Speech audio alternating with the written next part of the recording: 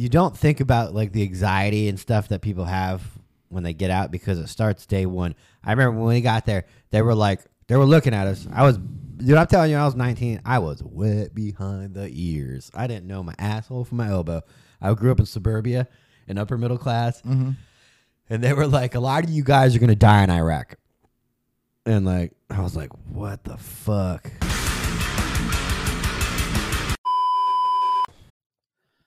What's up, everybody? Tyler here from the Anti-Hero Podcast, and I'm selling out for an ad. However, none of this would be possible on the audio platforms without Spotify for Podcasters. Spotify for Podcasters allows me to record, edit, and distribute to all audio platforms for the Anti-Hero Podcast. So if you're thinking about starting a podcast, all you need is a mic and a computer. Hell, I don't even think you need that. I think you literally just need your phone.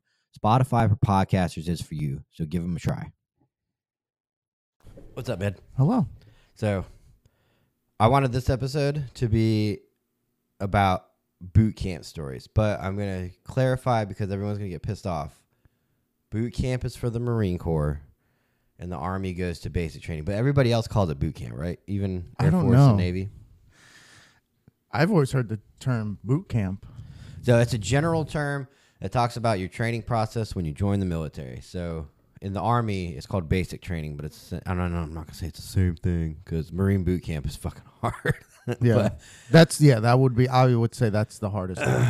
But like, we talk about a lot of law enforcement. We don't ever really talk about the military too much because, by the way, I'm sitting here with Sam for our audio listeners that don't know. Oh, yeah, hello. He's been MIA for a while, but he's back. Barely. Mm-hmm. Barely. So, yeah, so we talk, but we never touch on the military hardly, and we have a lot of people that message me and say like, "Hey, dude, I'm in the military. I like your stuff." So, and then in general, we hardly ever have episodes where we just talk about funny shit. Take a break from law enforcement. I don't know if that's what people want. Sometimes when I do that, it doesn't get any views because we're not talking about cop stuff. Yeah, cop stuff is always viewed stuff. I don't know. Yeah. So, you probably haven't seen any of the SWAT drama because you never check anything. No, I saw Mr. Special Forces Beardman. Yeah. I saw there was a lot of views on it and there was a lot of comments, and I saw long comments, so I know those are usually not like positive comments, but I didn't really read too much into it, but I knew it was going to be funny. Yeah. Because if you say anything about anything specialized, if you poke at it or make fun of it, you can make fun of other stuff, but if you make fun of these guys, that's different. Yeah. And I knew I was going to, but I knew I was going to make them upset, but I figured like the ones that got upset were going to be the ones I was talking about. And they were like very few and far between, but they like showed themselves in full paragraphs about, I don't know. Yeah, everybody's always going to have an opinion about something, so getting upset about somebody else's opinion or just a joke shows it right there. Because I'm sure there's guys that don't even watch this. They don't care. And then the guys that do watch it that don't care, they just don't care. Yeah, that's what I figured too. Like, just don't listen to it. Mm-hmm. My biggest thing was that if somebody happened to be on SWAT and liked our show, I didn't want them to get upset because essentially, like, that's like someone saying like, "Oh yeah, a lot of cops are arrogant." Like, I'd be the first one to tell you are absolutely right. A lot of cops shouldn't even have a badge. Yeah, well, we could talk about public service jobs, and we sit on high horses because of our job. But thank you for my service. Yeah. So, what's your take on boot camp? No, hold on. Before we get into that, what's your take on the OPD Seminole County thing? Oh, no, we can't do that because that's going to take forever. No, it's fine. You said we're going to talk about boot camp, and we went straight to cop stuff. Oh, man, you're right. Okay, that's fair. All right, so we both went to basic training / boot camp in what, 2007? Yes. Okay, so that was during the surge to Iraq. So President George W. Bush that was his game plan, is just flood Iraq with troops. Keep adding more troops. That'll Yeah. fix the problem. So, Keep adding 19-year-old with guns. so I went in September, and I remember when I signed up, I was doing a police ride along with a family friend, and his name's Josh, and then all of a sudden he talked me into joining the Marine Corps. So I was like, fuck yeah, I'm gonna join the Marine Corps. So I go to join the Marine Corps. Well, my dumbass at 18 got this tattoo. 18, and so it was on my neck, and the Marines were like, well, you can't have a tattoo that shows in PTs. So sorry. During a push to Iraq, they said no. Isn't that? I would say this is something common. Is everybody was always going to join the Marines first? Yes. No. I mean, I was. Every story that I've heard was I was going to join the Marines because I was going to join the Marines. And then I saw how hard it was. Then something happened. How many pull-ups? It was always I was going to join the Marines first, and then the Yeah, Army that's accepted true. me because I was going to join the Marines, but I had a GED, and they said no. Really? Yeah. Man. So then the Army was like, "Come on in." That's what happened too. The recruiter down the hallway was like, and then they were like, not only will we take you, but we're going to pay you a huge bonus. Like, I can talk about it. It's not like it was yesterday. I got $9,000 just for being infantry. I couldn't imagine what they were paying other jobs that they actually needed. I think the highest paying job, the two highest paying when we joined, was transportation and special forces. Yeah. Transportation? Yes, because I remember when we were going in Iraq or Afghanistan, the biggest thing was traveling from base to base to base, and those were the guys that were getting hit the most with the IEDs. Oh, yeah, because they'd take the main Transportation. routes. Yeah. Yeah, they get shit on a lot, but I mean, going from point A to B was the most dangerous thing to do. I need my laundry done. And they were traveling back and forth, getting bombed left and right. I've talked to some 88 Mikes that been hit multiple times, and it was like nothing to them. Really? Mm-hmm. Oh, man. Just for transporting. So they had a big bonus that you know Yeah, of? they did. I remember because Nobody wanted to be the driver of the. That's yeah. I've been in the infantry too, though. That's when I went over there, I got. So you probably didn't get the hookup because you weren't active duty. I got $20,000. You got $20,000? Yes. Yeah, $20,000 quick ship bonus. Yep. Which means the day you sign the dotted line, you would be in boot camp within 30 days, right? That was the agreement. So if you were like, hey, it's September 1st, by September 31st, I'll be in boot. I'm agreeing to be at Fort Benning, Georgia. You got $20,000. They broke it up and they taxed the shit out of it. But Yeah. Mine was broken up twice. Mine was, I got 9 something or 8 something after boot. And it was the 3-year mark I got the other. Oh, okay. Mine was broken up, I think 4 times. But the installment that I got when I was in Iraq was tax free. Oh, Because they can't tax it, when you're overseas, they don't tax you. But so yeah, they didn't like giving the full bonus. yeah, so essentially we're gonna talk about funny stories of boot camp because they're really, it's really ridiculous. And if you're thinking about joining, or you got kids that you want to join, or that might want to join, you can at least hear these stories because I'm sure it's changed too. I'm sure it's become way less. I could tell you about basic training, but you said funny stories.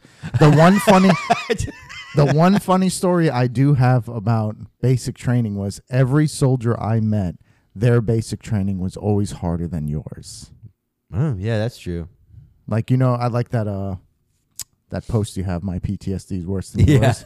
That you could do that with my boot camp was worse than yours. Because I remember telling a story as a private, because that was a funny thing, was when you graduated and went to your unit, all the privates had boot camp stories, and then you feel like you're badass, but there was guys that actually had actual war stories. Because the unit I went, they were one of the 2003 OG vets going in, so they had that story. I had my boot camp story. So You get awards for going to boot camp. but everybody always had their boot camp was my boot camp. They wouldn't have allowed that. Well, the first thing that happens when you show up to boot camp is you go to MEPS. You say your bye-byes to your family because you spend the night at MEPS. Again, this could have changed. This is 15 years ago for us. Yeah. Yeah, something like that. 2007 is when I went. So, but they typically don't change too much. You went to Tampa MEPS? No, I went to MEPS up in Virginia where I was from. Okay. Yeah, so you go to MEPS. So essentially when you sign up for the military, you go to MEPS twice. You go to your first MEPS, which is they check you out, they clear you. And then your second MEPS visit is when they in-process you into the Army, and then you stay the night in that city, and that morning they take you to the airport. So your family can stay the night at the hotel with you, which I did, right? So this was me peeking into the Army. I go to MEPS. It's your first group of military friends. You're all wearing your stupid little backpack that says Go Army in your civilian clothes. You already feel like I'm in the Army. You're welcome. And then... So my parents, my siblings all came in. We did I said goodnight to everybody. They were like, go to bed early. We're getting up, ass crack of dawn. We're getting on, we're going to the airport. I don't remember how we got from the hotel to the airport, but so I with me and my family, we go to bed. And then I wake up to find out that everybody but me partied hardy in the fucking pool area, and they were all hungover. And I was like, but they said to go to bed. Girls were already slutting it up in the hot tub. I was like, what the hell happened? So Tampa MEPS, they have like this hotel like right next to it. So they dropped you off, and then you said your byes to your family right then and there. Yeah, that's what. Yeah, Same but thing. then you stayed the night in this shitty ass like sketchy hotel, but it was like a dorm style hotel in Tampa. So everybody did that. And your family they weren't allowing families to stay. No, it was just And you got this room, and you split this 2-bedroom room with 6 other dudes. And then you waited till the next morning, and then everybody left. Got bussed out to the airport, and then flew to Georgia. There's really no nervousness. I didn't have any nervousness. I was scared. Yeah, I was scared. I didn't. Well, I was wet behind the ears. I didn't know what I was getting into. I was like, well, I had my dad tell me some stories, but like, I was scared. I was definitely nervous. I should say nervous, because you have to go. So me and Sam were infantry. So all infantry goes to Sand Hill at Fort Benning, Georgia. There's the only MOS that goes there, and every infantryman goes. It's called there. OSET. OSET. Right. Because we don't do a basic training, and then our AIT, it's all in one. It was like a fucking 20-week extravaganza of shit. And anyways, but as soon as you pull up, it wasn't. I know in the Marine Corps they fucking like get off my butt. It was pretty chill because you have to go to a reception battalion first. So you spend a week at 30th AG, and that's so you get off the bus, and they're not nice, but they're not screaming at you. And there's an amnesty box. They're like, anything that you got on you right now, put in this box. Like, it could have been a fucking gun, and they wouldn't have known you put it in there. It's to get rid of anything that you want to get rid of before you go in there. And then I went in there while I was at 30th, and that's when you do your 24-hour day where you're up for like ever. My phone. That's ringing? my phone. Oh, that's your phone. Okay. This guy only calls me when he ever gets in trouble. Who is it? His name's LaMarcus Jackets. He was in the Army. I'll call him in a little bit. That's where you get all your clothes, you get all your medical done. It just takes a week of, it's like really boring shit. You almost want to go to start your basic training. Yeah. What did we do there? I forgot. Well, when I was there, they put all of your personal belongings, right? They take your personal belongings and they put it in a giant shed. Right. Well, turns out one of the suicidal guys that they just keep there because they don't want to. So when you join, 1 out of like 15 people realize they don't want to be there, so they say they're suicidal so they can get out. So they have to, or they're people that aren't going to go through. They're fucking total turd people, like total turd. He broke into the fucking shed and stole everybody's. Like at the time, I had a brand new iPad. What iPads didn't come out yet. No, I know. Not an iPhone. What are they called? iPod. I had an iPod. Yeah. I mean, it was thick, but I had an iPod with music on it. He stole everybody's shit, and then that was it. And I went to the commander, and I was pissed. And he goes, "Welcome to the Army." That's it. Yeah. And then I went to basic training. I'm surprised you even go to the commander. I did not know how the world worked. I was Excuse me, sir. Excuse me, sir. So, but then there's the shark attack, and then you look at that and you're like, that was nothing. It was absolutely nothing. The AG process. Remember when they pick you up from 30th AG? So I remember we flew in, we went there, and we stayed in the barracks for like a week. And I don't remember what we did there, but just eat. And I remember we got running shoes. Mm-hmm. I was talking about that on the other. I don't know who I was talking to about that, but that was the only thing that made you different from everybody else was the color of your Asus running shoes. Yeah. Because that was it. The rest of you, from head to toe, other than your skin color, was looking like you were bald and you were wearing weird glasses. Yeah, I remember getting the shoes, and then they shipped us off. Well, it was like, what was up that hill and down the hill was where I was. And then I was Foxtrot 119. So your first day, right? So you're getting out of the reception town, your first day at basic training. Your first day, as soon as you get there, which it's right down the road, they do a thing, and I don't know if they do it anymore, called the shark attack, where they're like, get off my butt, and they're screaming at you.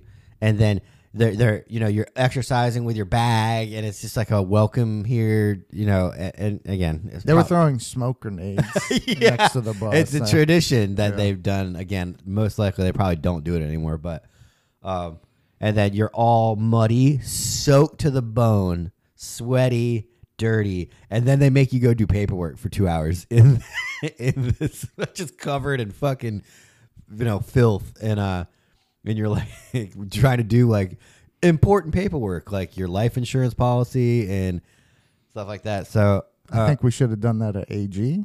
yeah. Well, then so that day they're like, all right, guys, we're bedding down for the night. And you're like, oh, thank God. So they take you to your your. Were you in a dorm? I was in a trailer. No, but yeah, they had trailers where we were at, but we were actually in the building. Yeah, so my building was being renovated somehow for the entire time, so I was in this trailer. No, we saw the trailers, but we actually were in the building. It's called a bay. That's what I was trying to think of the other day. You're in a bay.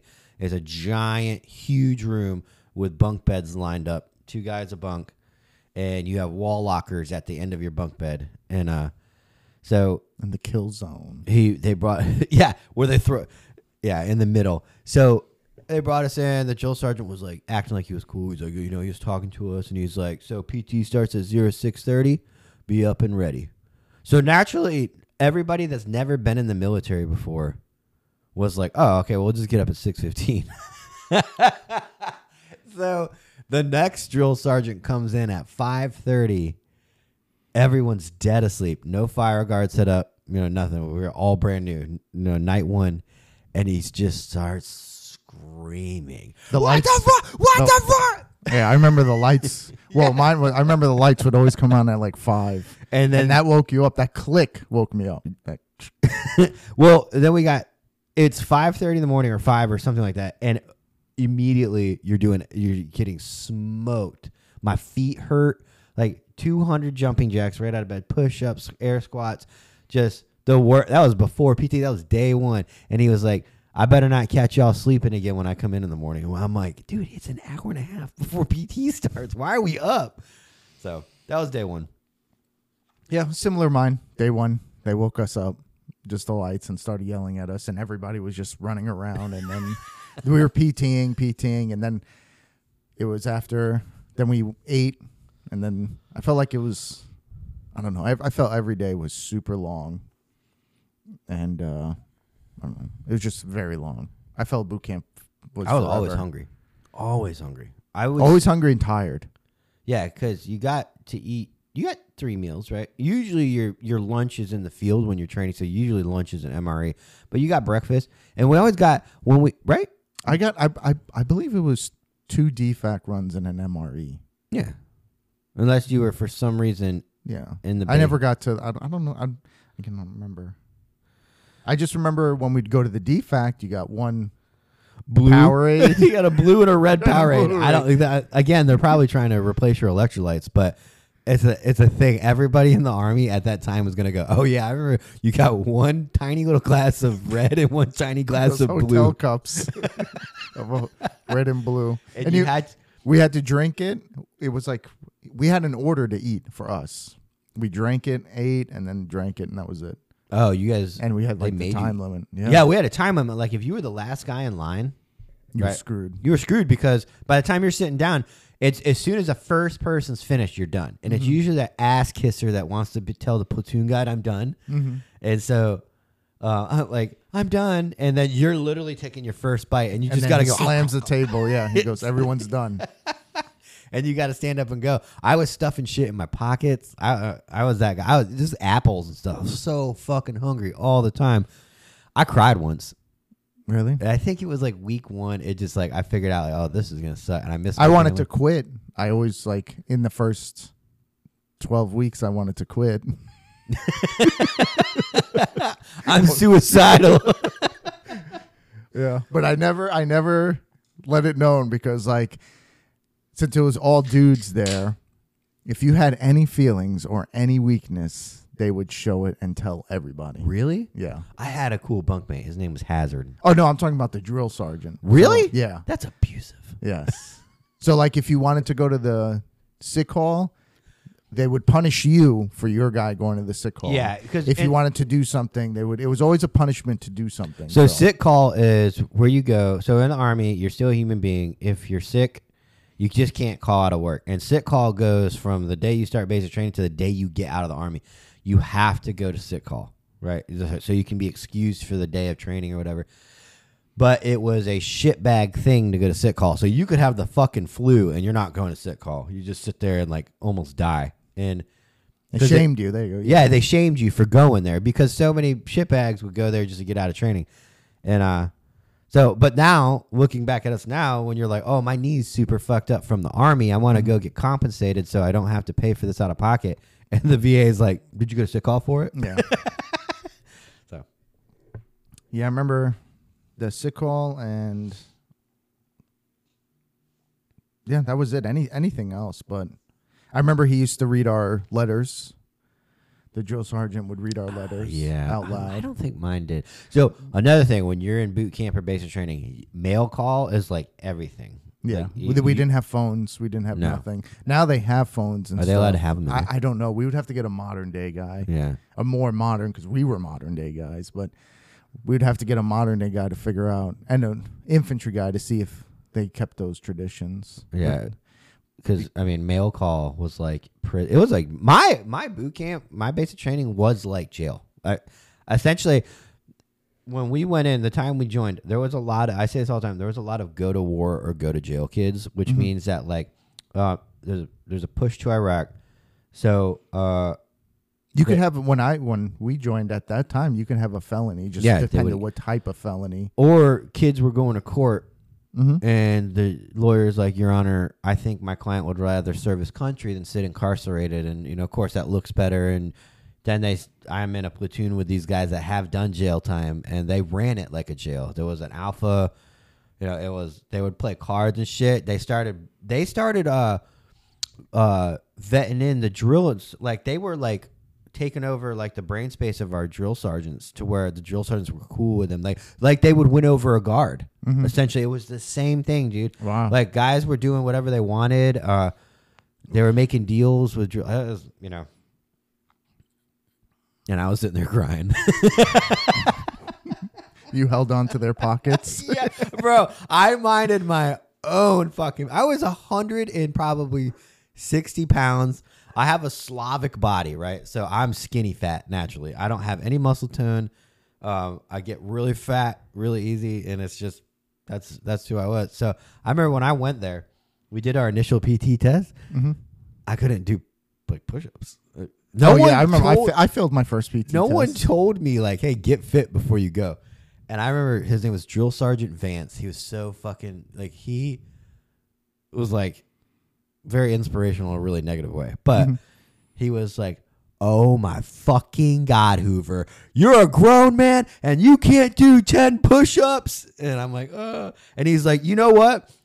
The tops of your arms should be bigger than the bottoms of your arms." Dude, so just ever since then, I have like a fucking body dysmorphia and a complex, but I passed. Yeah, I remember that. Yeah, it was the negative reinforcement and shaming everybody because I failed and then they punished. Well, it was like 8 or 9 of us failed and then they punished us for that. So then they would make everyone hate you because it was your fault. And that's how they made everybody turn on each other. Dude, I'm 35. Oh, I got a good boot camp story. Okay, I was just gonna say I'm 35. and I go for runs, and I shame myself when I can't run my 2 mile in the time I could when I was 25. And I'm like, I have to tell myself, like, dude, it's okay, Tyler. But what's your story?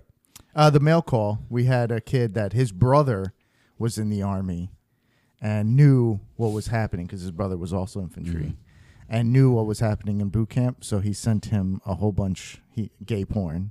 And so when they opened it, Yeah, they had a field day with him. If you have a brother or father or friend that was in, they know how to send your mail, and it's like a code because the drill sergeant or the drill instructor will open up your mail and they'll check it. And of course, like I put when my brother went through Marine Corps boot camp, I put Adam Hoover. I tried to be in the Army first, but they wouldn't have me. In parentheses, right on something like that, right on his envelope. People would send like boxes of candy. That was this kid had his mom send like 3 or 4 boxes for the whole platoon of just like it was Girl Scout cookies. It was all types of treats, and the drill sergeants opened the box and just took it. Yeah, well, they would take our candy. So MREs, the meals that are come in a fucking bag, they're like the end of the world meals. We would have to eat them out in the field, but some of them would come with candy, and a giant bar, and they would take them. Yeah. It was like the knockoff candy at first. No, we had M&Ms. Yeah, and then the M&Ms Reese's came Pieces. out. Yeah, because in boot camp, if you looked, because I looked at it, the MREs, those were the expired. Those are the ones that were on their way out because MREs have an expiration of 10 years. Okay. Oh, okay. So we were You had getting cigarettes in yours. Yeah, we were getting the 9-year, 10-year ones, and so that's how they phase those out with, I guess, not wasting them. I hated MREs. Yeah. Well, and they would be like, the infantry, we eat ours cold because the enemy will see the steam. I'm like, everything, yes. Everything was the enemy. You couldn't do this. Couldn't do that. You can't. I like when you would smoke cigarettes, you had to cup it like this because the enemy could see the red ball. Or you had your poncho over it. People would put their poncho and smoke. When I got into, it's like, you don't think about like the anxiety and stuff that people have when they get out because it starts day one. I remember when we got there, they were looking at us. I'm telling you, when I was 19, I was wet behind the ears. I didn't know my asshole from my elbow. I grew up in suburbia, in upper middle class, and they were like, a lot of you guys are going to die in Iraq. And like, I was like, what the fuck? And then, it turns out we all graduated, and then I can't remember his name. It came in like 2 weeks out. Some people like literally went to their unit and then shipped off to Iraq. I had like 6 months before I went, and it was already getting around MySpace. So and so got his foot blown off. So and so died, and I was like, oh shit! I would like slip across me, and then like it got like really real. So. Yeah, I thought. Well, all the stories that I ever heard, or anything that I watched on TV was Vietnam related. So that's what I thought war would be like. So, but it was not like that. Would you suggest doing the military to someone who is about to join right now, like an 18 or 19-year-old kid that you cared about? So let's say like family friend or like cousin or, As much as I hate the government and how it works and what it does to soldiers and everything, I always recommend that every male at 18 should join. I'm one of those believers that, and at a minimum, you should serve your country. Yeah. That you should. Every male should at 18. And you should do just that's it. At least a minimum 2 years. I know 4 years is a long time, or a minimum of 3 years, but it really knocks the stupid out of you. And you don't have to. I mean, I would suggest. And then that doesn't work all the time because how many people have we met at this line of work that's in the military or got out and they're just dog shit? Yeah. So it's not everybody. I just think it's a good experience to have. It makes you appreciate life more, appreciate the simple things. Yeah. I mean, I appreciated showers, taking my time in the shower, hot showers. I still can't eat slow. I eat fast. Yeah, I always eat fast. I always eat fast, drink fast. Because of just the paranoia of the enemy. Your fucking sellout fucking platoon guide. All right, guys, we're done eating. Like, but I mean, it's a lot like prison. Not prison, jail. It's just the one I went. But yeah, That's when I felt bad. Like I would say when I went to Iraq and Afghanistan, I was like, I couldn't imagine what prison was like because, like, when we were over there, you were behind concrete walls. You can only do what they were telling you to do. You did your missions, and then you went back, and that was repeat for the year you were there. I couldn't imagine being in a jail where it's more strict and people go crazy. I'm out in jail. Yeah, jail. Well, I'm talking about having that being confined for so long and have the same pattern over and over again. And it's just like a survival. Yeah, I felt like it was nuts. It was miserable. I hated it. Deployments or yeah, the only I would say the best part of my military career was the guys I met that we suffered together and tried every way possible to get hammered and screw off. I remember Iraq. It was $40 to get a bottle. That was like the cheapest. How did you get it? Oh, from the Hajis? It was from we had an operation. Like over there in Iraq, we had an operation of guys getting bottles from the Aussies, the British, people sending in stuff. Someone sent me a bottle of Jameson from Ireland. They were Irish, and they just didn't know that you couldn't do that. It got through. And we had platoon sergeants that were in on it, and they were making side money off it. Damn, bro. See, wow. And we like my crew was the crew to go to. We had 82nd guys coming to us for bottles. Hey, I remember in Iraq the Super Bowl. Remember they shipped all that beer. Yeah, they shipped beer to us, and we took a shit ton of it and kept it to the side. Really? And then yeah.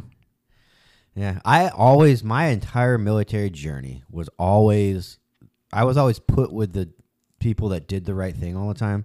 Like I remember one time in basic training, we got up and did our morning PT, and there's a story that I don't want to get into. Essentially, though, we had drill start. We were at the range one day, and we had a couple drill sergeants that were like, "Hey, you're gonna shoot 40 out. You have 40 rounds, right? 40 rounds in your gun. You got 40 targets. So every target you miss, that's a point down, right? You have to get 28 or something. I don't know." Well, they were trying to teach us common sense. They were like, "Hey, if you're laying in this position and you see extra rounds on the ground, why wouldn't you throw them in your mag?" They're trying to teach you to think outside the box, right?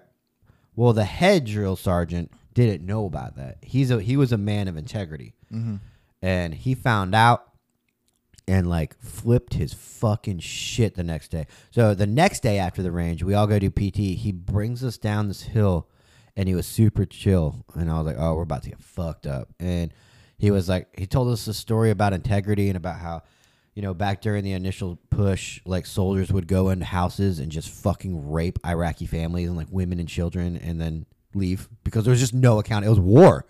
And people don't understand that. Was that an example of integrity? Yeah, he was saying you have to have integrity because you can't do that stuff. Oh, I thought he was like, this is integrity, soldiers. But war is awful. And during the initial push to Iraq, it was an invasion, and there was no fucking rules. Eventually, they're like, okay, we got to start setting up rules. We got to stop freeing people. But, like any other war, you're going to have soldiers that. What really worked out, I would say, what protected the U.S. in the initial invasion was there wasn't social media and there wasn't things we can record so easily. Because it was in 2001 for Afghanistan and then 2003 for Iraq. The iPhone wasn't out. The only thing that was social media was MySpace, right? Yeah. Maybe Facebook. Maybe. Yeah. I don't remember, but there wasn't anything really that Ukraine and Russia now. Dude, everybody there's has 4K phones, footage. yeah, of people getting killed and stuff. But yeah, that's what really protected us now, and that's why I don't think we could do what we did before. Well, when I went over there, so we went at the same time, they told us, they were like, "Hey, you can't record anything. No fucking cameras, no nothing." So, of course, my dumb ass didn't really record anything. I mean, I had a camera, but I didn't have a I remember over there, like 2 or 3 guys had just gotten the first iPhone, had gotten it, and then we went over there. So like 2 or 3 dudes had this thing called an iPhone, which was an iPod that was a phone. Like, whoa, cool. But other than that, there was no smartphones. Everybody had iPods and like Zunes. I don't know if you remember what that is. Yep, I had the Zune. I had I remember I had what was it Iraq? Yeah, I had the Gears of War edition Zune. Yeah, it was essentially just an Android iPod. It was a cheap ass fucking. But we didn't, so there was no smartphones. You couldn't record anything. The most popular thing in Iraq for entertainment was everybody's external hard drives with just a ton of You'd porn. pass that porn, and then we had the Hajis. Is Hajis not? You can't. I don't think so. Well, Haji's a term that they go to the Mecca and they become a Haji. Okay, so it's not. But It's how we use 2023. it, yeah. I don't. We're gonna have to look that one up. Okay. But I know that is the term to when they go to Mecca and they finish their journey or whatever adventure. They're Hajis. They're Hajis. Okay. Well, we used to call them the Haji Marts, where they would have on your, on your base or the base close to you, they would have DVD. It was like a little hut full of ripped DVDs, and somehow they would get their hands on fucking American movies before they came out. And it was hit or miss. Like sometimes you'd get a really good one that was like ripped from the disc, and then other times it was somebody that filmed a movie theater screen. But I remember, I remember seeing movies a year before they came out over there, even though they weren't the best quality. I remember watching. I think you would get like first cuts of movies. Like Yeah. somebody at Universal would take like I remember X-Men, the Wolverine Origins. What is that called? Test screening. Yes, That's like the ones people you would from the get. movie studios in Hollywood would fucking steal these and sell them to the bootleggers and stuff, make a lot of money, and then somehow the Hajis would get it half the country or half the world away. But we would see movies, we would see test screenings, so then you'd see the movie when you're home, and you're like, that's not how that movie ended, because it wasn't how the movie ended. You saw like the first draft of a movie. Yeah, that was our entertainment. And what was I going to say too? I wonder what going to basic training with women was like, because do they mix? Remember they platoons? called it Relaxin' Jackson? Yeah, because they would be like the all right. So, Yeah, you can't be real when it comes to that. so Yeah. okay. So in the Army, there's the infantry, and then there's everybody else, and everybody else plays by different rules. The infantry is, It's a cult. yeah, it's people join the infantry because they want to prove themselves, I think. Yeah. And I didn't have a choice because I was a failure in the ASVAB. So, but you could have still done like office supply clerk or like rigger. I remember taking my ASVAB at the MEPS, and the recruiter sat down with me. He's like, "Hey, what do you want to do?" I was like, "I want to join the infantry." He's like, "Okay, because that's Easy. that's all you can do right now." I was like, oh, "Okay." Wow. I did terrible because they were like, "Oh, you can't. This is a test you can't fail." Yeah, you could fail it. You can? Yeah, I couldn't do anything else but infantry or the gas. Who's the fuel pump specialist? Those were my 2 options. But everybody else had had integrated basic trainings. I don't know. They didn't necessarily like They did boot camp, the they separated graduation, them. So and then your did platoon AIT. would it be integrated? Like would women be? I have no idea. I think so. I think they did everything together. They just slept differently. Yeah. Which I talked to guys that went to Jackson, and some of them were like, "Oh, I was banging girls left and right." Yeah. Unless that's a lie boot camp story. Yeah. I don't But know. Well, 'cause I would believe it. the ratio. Because when you take young people and you put them in a really stressful environment, they're gonna do dumb shit. Especially 18, 19-year-old Yeah. kids. and women get a bad rap, and it's just like law enforcement too. I mean, they were the 18 or 19. A lot of women probably weren't the prettiest girl in school, right? A lot of women probably weren't. So they join the Army, they lose a little weight, they pull their hair back, they put a uniform on, and then guys are like, also who haven't had strange in like a couple months. Now all of a sudden that girl is a 10 to that guy. Oh, they called it the field grade. Yeah, like She's a field or she's a field. trying not to be too She was bad, a field 10, but in real life. in real she's life, a if 5, she's a 3, 6, yeah. out in the field or out on deployment, she'd be a 8 or 9. Because they would get upset because I remember, because I was also in a Pogue unit, it was like they were once attractive, and then when the guys get home, they see straight now. Yeah. And now they get with It's a lot like drunk goggles. Yeah. Yeah. And, oh yeah, when you get, especially when you come back from deployment or anything that you've been gone away from a year, you haven't seen anything or done anything. It's the first one you could see, yeah, and then after a while. But these women, they, sometimes maybe they went from having nobody. This was before DMs, mind you. There was nobody in anybody's DMs because DMs. There was no. Was there dating apps? No. No. It was just all of a sudden you had dudes not looking at you, and then you had 28 dudes looking at you, and I couldn't imagine having to. It's virtually impossible to like not enjoy yourself and like sleep around with multiple. Because then I would always say, which it would never happen because it's just never. I'll sleep with you. No, I would say is like imagine if it was a guy in an all-female unit where they didn't have access to men. That guy would have done every single girl. Mm-hmm. Yeah. So we did talk about this, didn't we? That one time we talked about integrated platoons in the Army and all the debauchery that goes along with it. Yeah, males just get distracted. And when this girl, what was her name in the, I think it was in Tennessee. The girl that slept with like 6 cops, the cop that slept with like 6. Oh yeah. I was like, that's nothing. Yeah. That is nothing compared to the military. Oh yeah, I remember. There was a love triangle where we got back from Iraq. My buddy started dating this mutual friend. So all my friends were dating Hooters girls. They ended up marrying a lot of these girls. Now they have kids. Smart. Family, but they were good. It sounds way worse than it was. Anyways, these girls were all friends, all the Hooters clan, and they all like got with my friends and they dated, and then a lot of them got married. But there was one girl, she was dating a dude, broke it off with a dude, and started dating one of my friends because she was a Hooters girl. She's like, oh, I want to date one of these guys. So they hit it off. They're lovey-dovey. Well, I guess there was some overlappage or something or some misunderstanding because Homeboy on the back end wasn't happy.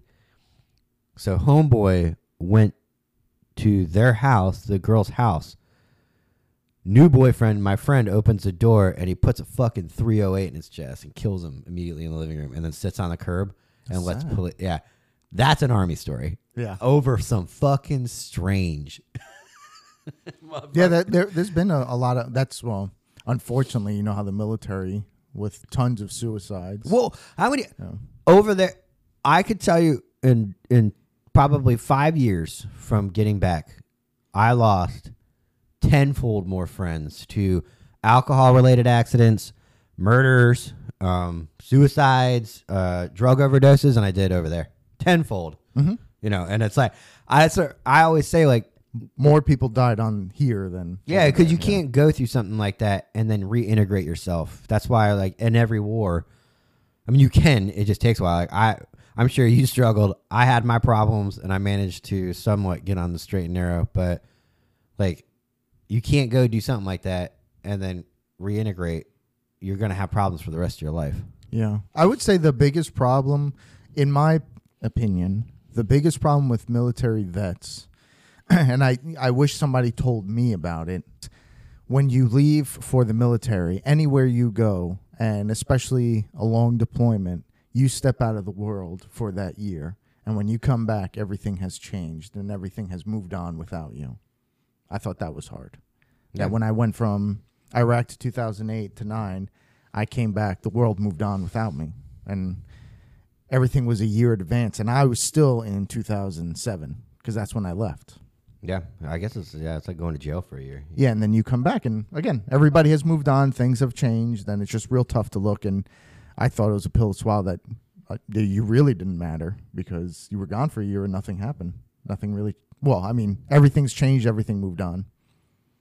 Yeah, and of course, seeing bad things, that sucks. But I don't know. I found that to be the worst part. Did you?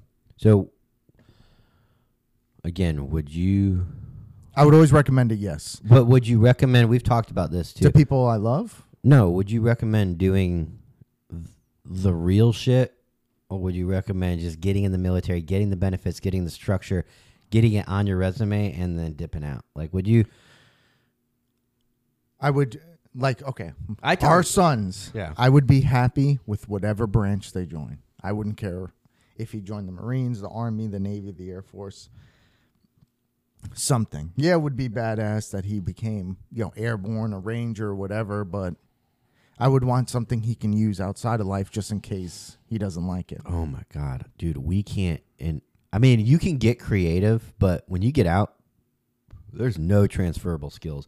You transfer them in your lingo on your resume, like leadership skills. I was accountable for $500,000 worth of gear. You can start like thinking of like how That's like bullshit. Yeah, it is because you can't. Like my skill sets were shooting. Because I remember my buddy Ortiz got out. We were all getting out, and we saw his resume, and like he was applying for like security jobs, and he was talking about how he could throw grenades. We're like, bro, what are you putting this on there for? Yeah, I would want my son to be a mechanic or something that could or something with Digital. plane mechanics. You want him to do? I would, dude. It's hard to get into because the nerds. Or the air traffic controller guy. Those make $1 million when they get out. Anything aviation or anything. What do you call that? Cyber. Yeah, I think hold a clearance. Yeah, hold clearance. Because your SF-86 is already done. So when you get out, like when whoever hires you, like even if it's the government, again, like if it's one of the 3-letter agencies or, or it's a private sector, you got to get another clearance. But if you already had a clearance and you maintained it, 95% of the work is done. Yeah. They just got to do their own little tweak to it. So yeah, anything aviation, and cybersecurity, I think is like, or nursing, even nursing. They have nurses. Yeah, but so they can be a nurse on the outside and make more money. Yeah, do nurses make a lot of money? I don't know. Yes, I'm like the only cop that never dated a nurse. Okay, well, I never dated a nurse, but I know they make more money. I think everybody makes more money than us because we're going to these nice houses and they're not cops. Oh man, we didn't talk about cop work at all. Yeah, we have to. We did. Well, we got 10 minutes, but it's going to be all on you. No, that one's working. Oh. It just shut off. So I don't know how much actually, like, there's going to be a segment in the episode. Like, so one of our What do cameras, you mean shut off? So, like, when you hit record, it goes to sleep? no, it'll say, like, memory's too full, even though it's not. I don't know. I got to get a new camera. But so it'll stop recording automatically. So it could have been 1 minute after I started, or it could have been 20 minutes after I started. So a lot of this episode's probably going to be me just sitting here while you listen to Sam talk, and I apologize for that. So amateur. Yeah, but I don't know, the cop thing. Well, that could be another segment. The officer discretion. Oh yeah, dude, talk about that. So does that correlate into this drama with the Orlando and Seminole? Well, I think officer discretion is less and less as time goes by because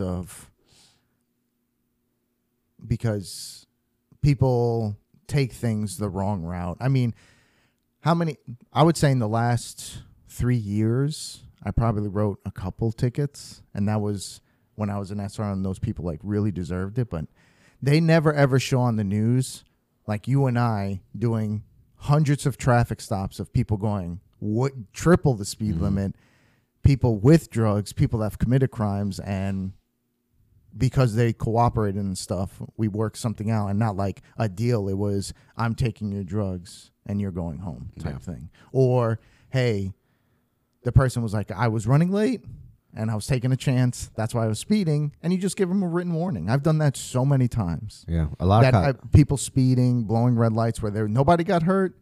You got caught, and that's how it was. And with veterans, people that are veterans, if I find out they're a veteran, we talk. I thought it was a professional courtesy and discretion on my part. And so, but now that like I feel like if I do that, they're like, oh, you're favoring them. It's like, well, I kind of, because we did the same thing. I am. Yeah, it was like, I know that because I always make fun of people that, they demand the thank you for my service, and they did volunteer. We're not drafted. However, the other part of that was they did serve their country when they weren't asked to. Yeah. They did something for their country when their country does everything for us. People forget We've been to third world countries. They're not nice over there. You No. don't have freedoms like you do Everybody here. should have to take some kind of extended vacation to a third world country because You realize what good you have it here and what they provide. Yes, taxes suck. Everything sucks. However, everything nice over there we brought. There was like everything, every commodity that you had that was like, okay, this isn't bad. It's because the U.S. brought it over. yeah. We didn't end up giving it to them. Like power, we had a lot of troops over there that were, what do you call them? People that, civil engineers. Like a lot of our engineers on the private sector and DOD were over there building their infrastructure mainly so we could have. Yes. And yeah, people don't understand that this country is the greatest country. With all the problems we have, we still are the greatest country. Because we're a spoiled brat country. Oh, yeah. How many times have we gone somewhere and people call us and like they think that I had a chick the other night. we're gonna fix everything, and we do fix everything, and like it just blows my mind that how spoiled we are here compared to other places. I was on a call the other day. A house got hit. Family was mad. It was one target they were after. There was a lot of people in it. Everybody was detained, but I was doing my street people skills, and I was telling them the process, and I was winning them over. And there was probably like 5 people that were not cop friendly or didn't have good. And that hour that I gave them, and I made a good connection with them, I was like, these people are going to walk away with a good interaction with a cop. And I remember them saying like, no, he cool. Which I don't like because I'm not trying to say like, oh, I'm cool. This cop isn't cool. Yeah. I'm cool. But it's still, and then I'm wrapping it up. We're leaving at the end of the night. Some random fucking person standing there. So we were in the hood, and I walked by her and she says something, and I was like, maybe she's not talking to me. And then I went to my buddy's car, had to go back to the investigator, walk by the woman again, and she mumbles something, and I like stop. I look, and she goes, "I was talking to you." I'm like, "I'm sorry, man. What'd you say?" She goes, "You're a poor soul," and I'm like, "Why do you say that?" She goes, "Because of what you do." And I remember, and all those people that I had just won over were standing there looking at me. And I was like, "Oh, sorry you think that." This is a random person, had nothing to do with anything. She was just being a hood Karen. And then the dude that she was with, I'm assuming her boyfriend or husband, goes, "So who do I talk to about?" I was like, "That's not how this works." And I don't know what I said. And I was like, "You can't just sit there and insult me to my face and ask me a fucking question. Have a good day." And she goes, I was walking away. She goes, "You bald." And I was like, Yeah, you can't. I got in my car and took off because I remember thinking when I did it, I was thinking at the time you told me you can't do anything. You get abused by people because you'll get in trouble. Yeah, that's it. I remember when people complain about the police here, try Iraq, the Iraqi police, where they're beating people left and right or just straight killing them. Yeah, most countries' police. And they'll be like, "Oh, the cops kill people here." No. You don't know what they do over there. I remember in Afghanistan, the guys who were arrestees, they throw them in Connexes, close the Connex door, and we're pondering why all these people died in the Connex. They would throw them in there? Yeah, and close the doors and be like, "We'll get to you later." In 110-degree weather, But come back, and these people are dead. They're like, that goes back to prisoners in any state. Like, look at our prison system here, or prisoners of war in World War II. It's a lot of work to maintain prisoners. If they weren't breathing, it's, if they're not around to take care of, it's a lot cheaper. yeah. So in a third world country, when their prison systems, there's no reform. Put them in Connexes and close the door. Whoa, that's crazy. They all died. Next, and on to the next. No investigations. Even I remember, I was going to tell a traffic crash that happened in Iraq. There's no traffic laws. There's no traffic police. There's no anybody that takes care. If you crash your car, you're on your own. Yeah. I remember they crashed the car and kids died, and it was like, c'est la vie. Yeah, it was like, can you get out of our way? Like, this is your problem, and we don't do that here. No.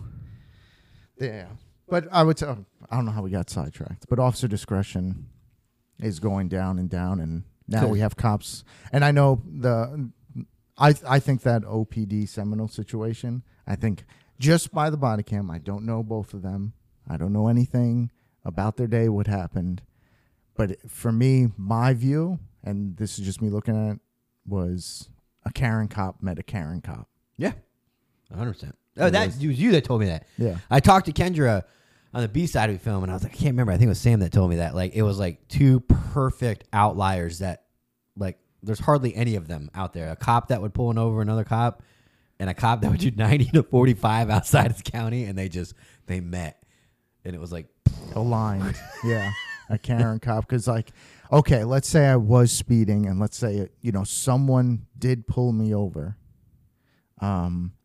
I wouldn't have reacted like that. I would have pulled over and be like, hey, what's going on?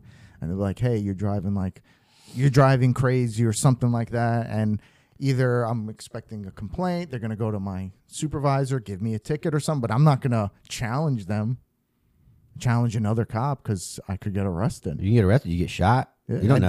There's so many things. If this guy's fucking pulling me over, who knows? Or he could have me the worst day or something. But at that point, we tell everybody, don't challenge cops. And how are you going to be a cop challenging a cop?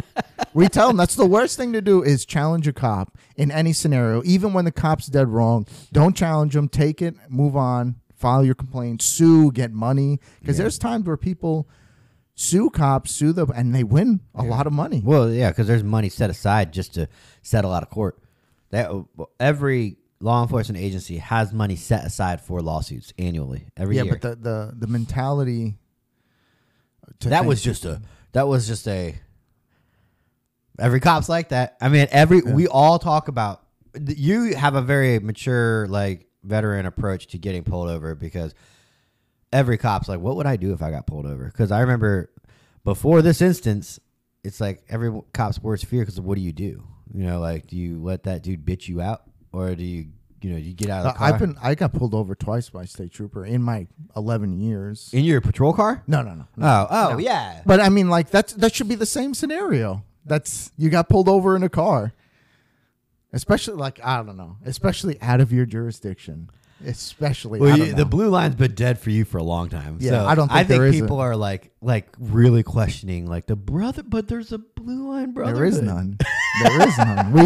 We've talked about that. I said, hey, if you want to get promoted, become the IA or PSD cop who gets other cops fired. You're going to get promoted.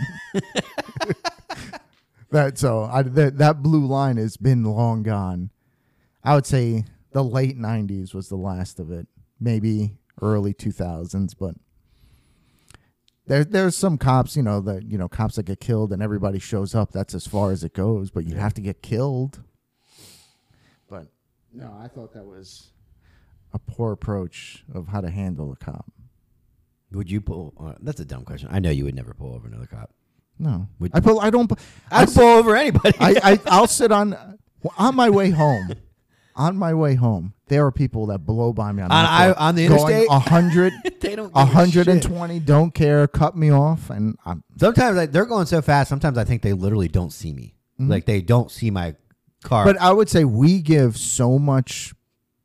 If we were to enforce everything we saw in every traffic stop, we would be so busy. We'd be in the we jail would all have the no. And they rely. So yes, you're right. Society, our tax dollars, and our leadership and the government relies on us to have discretion. Because if you see two people and you're like, oh, that guy's committing a felony, but before you could investigate whether or not you had probable cause, you saw this guy 100% doing some menial misdemeanor, and you just diverted and took that misdemeanor, that guy with a felony gets away.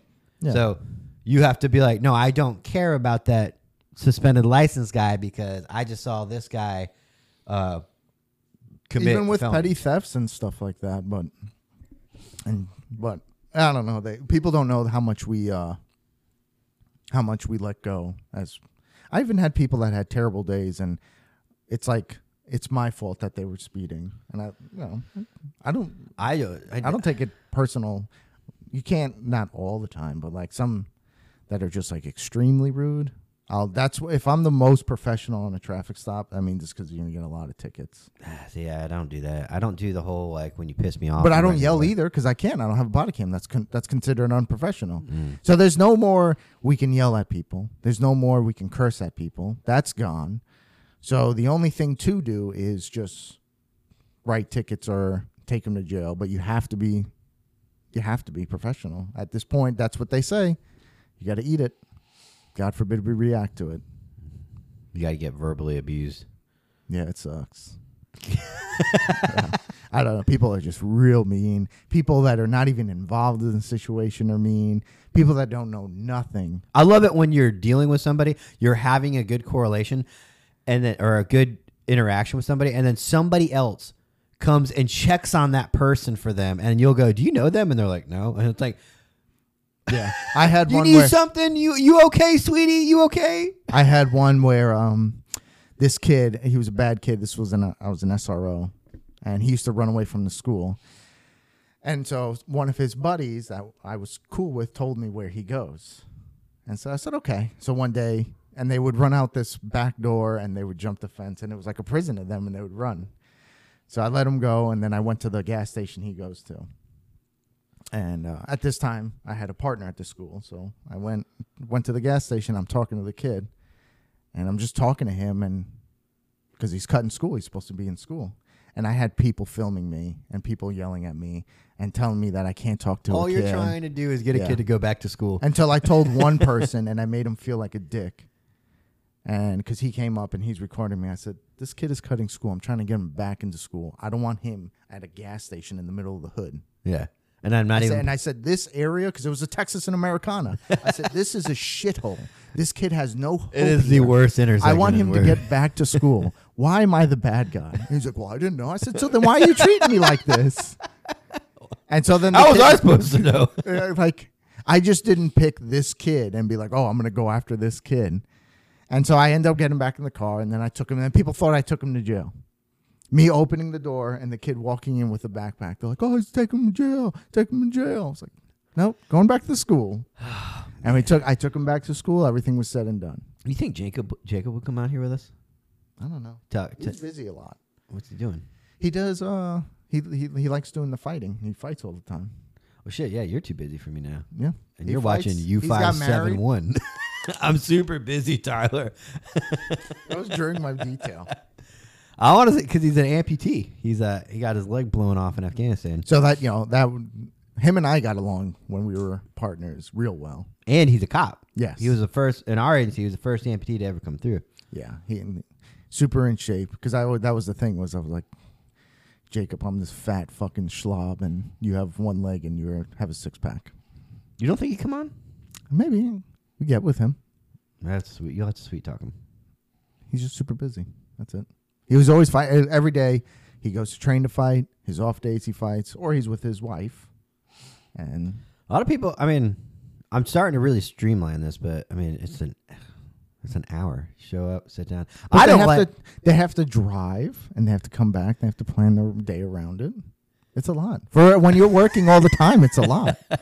It's weird, the awkwardness when people, I wish I had a separate building to do this so they could just show up, and it's more like you're at a lobby, you're doing your appointment, and then you leave, because when you're at someone's house, no one knows like when they should leave, and I don't mind it, but I don't know. I'll go with him.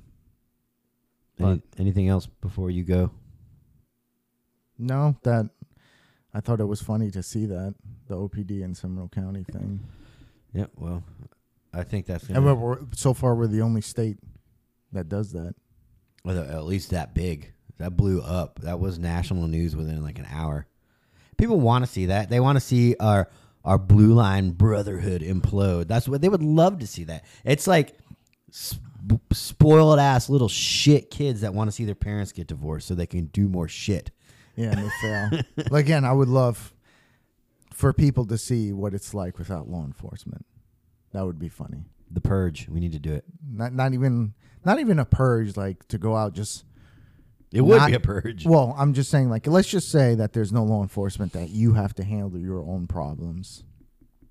There's people all love firefighters, but imagine that the three services, garbage men, firefighters, and police, were taken out of the equation.